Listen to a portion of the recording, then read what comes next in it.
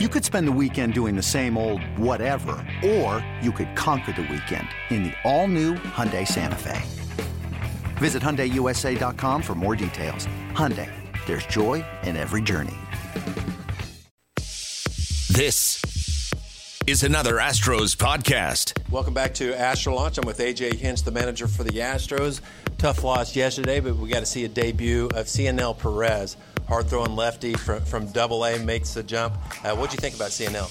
Well, I thought he did a good job, given that he showed up at 6:30 Really? for a 7 o'clock game. Wow. So it was a crazy day for him. He'd been up here for a couple days prior, hadn't gotten him in the game, but showed a really good fastball. He's got a pretty good breaking ball. He got a little energy on the mound. So there's only one first day. I wish it would have been in a win for him, but at the same time, getting his feet wet.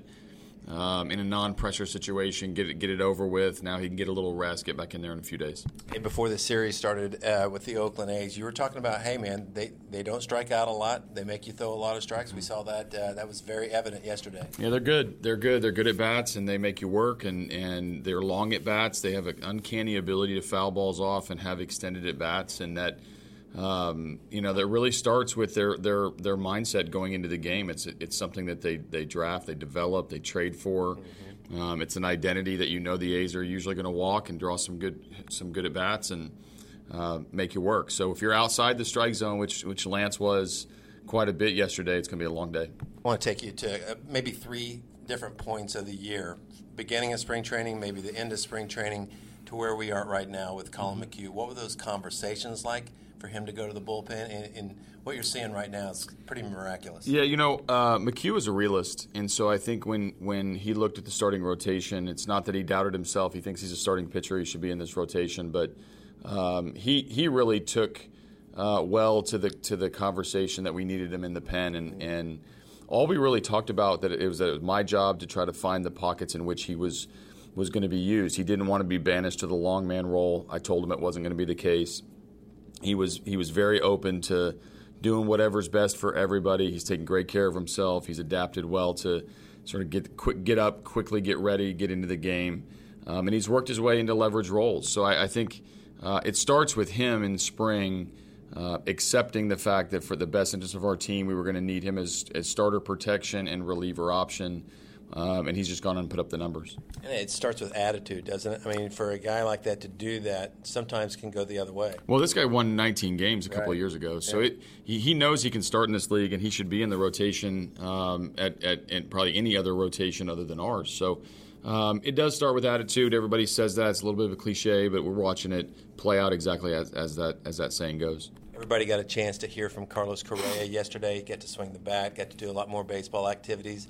Where are you feeling he's at with his rehab? He's getting closer. He hopefully can get out to a minor league rehab stint at some point this weekend or early next week during the break, and hopefully be back at some point during the first road trip when we get after the All-Star break. So slow and steady progress has been the theme. We're going to continue that. I'm going to not put a date on the calendar until we actually see him compete in games. We can start to formulate a plan. But if every day he shows up, he's adding one more baseball thing to the docket, then we'll like where he's at after the break. The All-Star game coming up, I would imagine you're starting to put pen to paper, thinking about a lineup.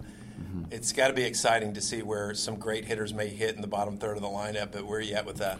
Well, I am looking at it a little bit. Paid attention to Sale's start last night. Severino's going to pitch tonight. One of those two guys is going to start the game on the mound, and then the batting order is I told Joe Espada it's up to him as the bench coach to deliver the news to guys at the bottom of the order that are used to hitting third. So, I'll just point the bench coach and say, hey, man, he's the one that's supposed to tell you about it. So one thing I won't do is ask for your advice because I think you're useless during the All-Star week. You're talking about that, and I was thinking maybe if I went on the plane there with you and we had the nice meal and we were going out there, I could be of help. Maybe throwing batting practice during home run derby, because when you were my catcher, you told me very often that I was great at that. Judge. You are good at it. It's actually one of your hidden talents is giving up homers. You can put it on the board. Yeah. We don't get to see that when you hide behind the mic. Yeah. But I think we have enough people that are better than you at giving up home runs. Well, Javier Armani is excellent at giving up home runs. Alex Cintron throws tremendous BP, almost as slow as you used to throw. So it's amazing that we have something better than you in pretty much every facet on that plane. All right, good luck on the split today. Thanks. The Houston Astros Radio Network. That is on the outside corner for strike 3. Man, did he freeze him with that fastball at 97. Robert Ford, Steve Sparks. Charlie Stinkin' Morton. Thought it was Charlie freaking Morton. Something like that. This is the Houston Astros Radio Network. Welcome back. Robert Ford, joined by Astros pitcher Charlie Morton. And Charlie, you recently were nominated as the Astros nominee for the Bob Feller Act of Valor Award, which honors players who are committed to helping servicemen and women. And you host People from the Wounded Warrior Project quite a bit throughout the season. What does it mean to you to be nominated for that award? It's an honor to be nominated by those people that that are expressing appreciation. But really, I mean, to be honest with you, I don't do anything that I do to be acknowledged. It's just, I'm just trying to help. And but it is nice to feel like you're making an impact, no matter the scope of it. What is it in particular about veterans that made you choose that as a cause you really wanted to support? I think there are many causes that people should be involved in. I think people should get involved in any degree that they can, and that's one of the things that we're involved in. My wife and I, we've tried to be involved with charity work with the military community for a while now, and I mean, this I think there are some factors that contributed to me being or wanting to be involved. I had two grandfathers that served. I had one of my grandfathers I was really close with, who was a navigator in a B-24 in a bomber in World War II, and he basically dedicated his life to helping and working on attack helicopters for Sikorsky. He was at Frankfurt Arsenal in Philly. He was involved with weapon systems on attack helicopters, and after he served, and also I was into American history and military history when I was younger, and I think I developed an appreciation for the service and sacrifice of men and women in uniform throughout our nation's history. So, and then obviously, just witnessing what's gone on since I was born in my lifetime with people who serve. So I think, those three things played a part, and we're just trying to do something to help out. You're having a fantastic season so far, and you were left off of the roster for the American League All-Star squad. Of course, pitchers it's all voted on by the players, and the commissioner's office has input. Disappointed that you're not included in the All-Star squad? Of course, that could change, obviously, depending on injuries and things of that nature.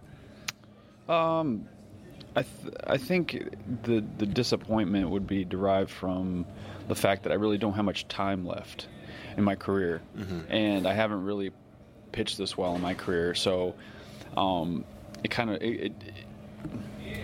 to never have done it, that's where the disappointment comes from. It's not this season in particular. It's just, I think over the course of my career, I've just never done well enough to be on the team, and I think that's where the disappointment would come from. It's not from some woe is me thing. I think it's more just having never done it, and now being towards the tail end, I'm running out of opportunities.